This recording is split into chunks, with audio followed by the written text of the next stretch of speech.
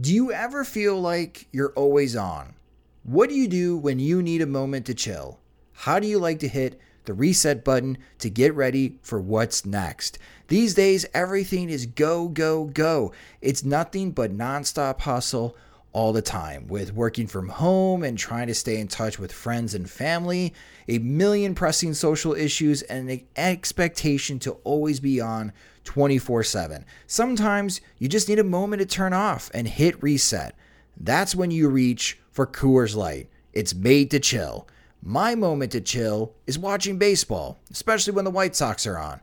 I like to have a Coors Light beside me. It's a great beer to have watching the games, as it's cool and refreshing as the Colorado Rockies. And even the mountains on my cans turn blue, telling me that it's time to hit reset. Sit back, relax, and hunker down for an evening of White Sox baseball. So when it's time for you to unwind, reach for the beer that's made to chill. Get Coors Light in the new look delivered straight to your door with Drizzly or Instacart.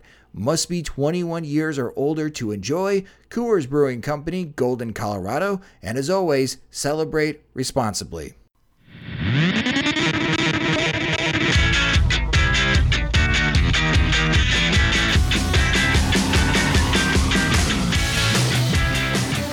Good morning, White Sox fans. I'm Jim Margulis, and this is your White Sox wake-up call for 4/21/2021.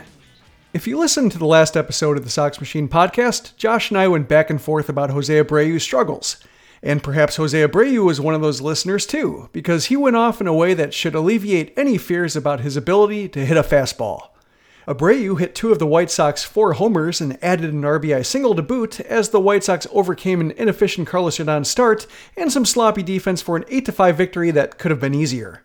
The rematch between Rodon and Zach Plesac turned out the same, a White Sox winner with a multi-run margin, but it took a different course in getting there. This game was a tough, tense matchup until the Sox exploded for 4 runs in the 6th. They still didn't quite make it easy, but they're back to 500 nevertheless.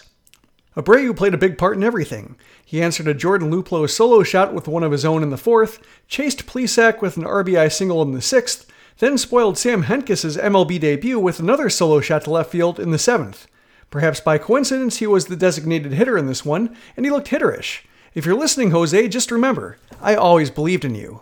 Abreu had company, and so the Sox never trailed. They took a 2-0 lead in the 3rd, as Luis Robert doubled and scored after a pair of groundouts. Tim Anderson then prevented Plesac from closing the inning, tacking on a solo shot with 2 down. In the 4-run 6th, Yoan Moncada rifled a double to the right center gap that scored Adam Eaton. Abreu single-scored Moncada, and Yasmani Grandal capped it off with a 2-run shot. They needed the insurance because the Sox were ugly in every other facet. After his no-hitter out of nowhere, Rodon grunted his way through 5 innings. He didn't allow a hit until Luplow's homer in the 3rd, but he'd already issued 3 of his 5 walks by then. His control was scattershot, and a Cleveland lineup that was wiser to his approach extended plenty of battles. While Rodon had his own struggles with the strike zone, the defense didn't pick him up either. Nick Madrigal bounced a routine throw to Yermin Mercedes, who looked like a guy with scant experience at first base with his scoop attempt. Grandal was a mess behind the plate, causing a jam with the first of 2 catcher interferences and dropping all sorts of pitches even after Rodon left the game. Yet Rodon managed to get through 5 with just 1 earned run allowed, thanks to a mistake on Cleveland's part. The Tribe loaded the bases on the Madrigal Mercedes error, the catcher interference, and a walk with nobody out. Rodon roared back with a pair of strikeouts to put himself on the brink of an escape, but Cesar Hernandez rocketed a hopper off Moncada for a run-scoring single. Credit Tim Anderson for providing swift backup. He corralled the carom behind Moncada so fast that Josh Naylor, who was rounding 3rd, saw every reason to blow through the stop sign. Anderson made an easy throw home to Grandal, who actually held on to this ball and tagged out the sliding Naylor well in front of home plate for the gift 3rd out. The White Sox maintained a 3-2 lead. Rodon completed a relatively smooth 5th to get the game past the halfway point and qualify for the win. He's now 3-0 and with a sparkling 0.47 ERA. As for the White Sox, they're back to 500 at 9-9, while Cleveland fell to 500 at 8-8. One problem, the White Sox are 0-7 when they have a 500 record this year. Another problem, it's going to be a 1 lopsided pitching matchup. Cleveland's bringing Aaron Civale, who's 3-0 himself, including 6 innings of 1-run ball against the Sox his last time out. The Sox are scrambling with a bullpen day that could feature the likes of Alex McRae, who was added to the roster in place of Zach Birdie on Tuesday, and Jonathan Stever, whom Tony La Russa said can be expected to rejoin the club. Matt Foster warmed up but didn't enter Tuesday's game, while Evan Marshall and Liam Hendricks worked lightly. Aaron Bummer, Garrett Crochet, and Cody Hoyer all hit bumps during their appearances, so while they're available, they're probably not in the best of shape. Oh, and Adam Eaton was suspended for 1 game due to his light shove of Andre Jimenez last Thursday. He appealed the suspension, but if Nick Castellanos' upheld 2-game punishment is any precedent, the league is really cracking down on anybody who instigates bench clearings in the COVID era. Eaton will probably have to miss a game in the near future, and the White Sox will probably try to arrange it on a day where they face a lefty. Of course, with snow expected to accumulate in Cleveland overnight, there's a chance that this game could be postponed. The White Sox would welcome that, but if they play, it'll be at 5:10 p.m. Central on NBC Sports Chicago. Around the league, the Twins finally resumed playing after having their previous 3 games postponed by a COVID-19 outbreak within the team, only to get shut out by the Oakland A's in both ends of a doubleheader, 7-0 in Game 1 and 1-0 in Game 2. Minnesota managed just 8 hits over the 14 innings, and now Oakland has won 10 in a row. The Royals stumbled into a 14-7 loss to the Rays while Detroit's game with Pittsburgh was rained out, so the White Sox gained on everybody within the division. They're tied for second, a game behind 9-7 Kansas City.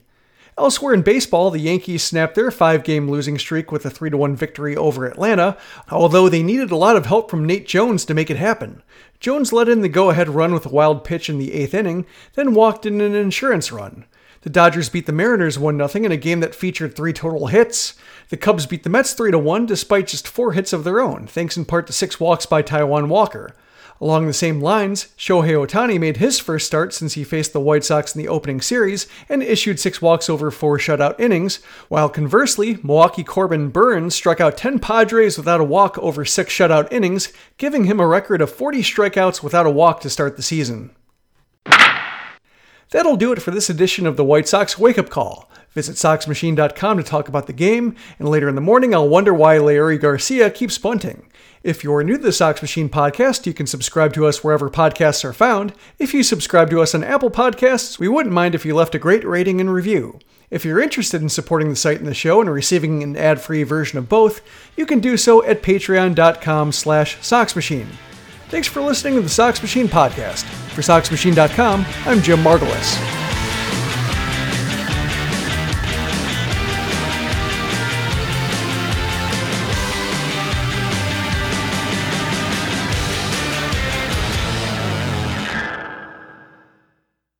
Sugar Ray Leonard, Roberto Duran, Marvelous Marvin Hagler, and Thomas Hearns.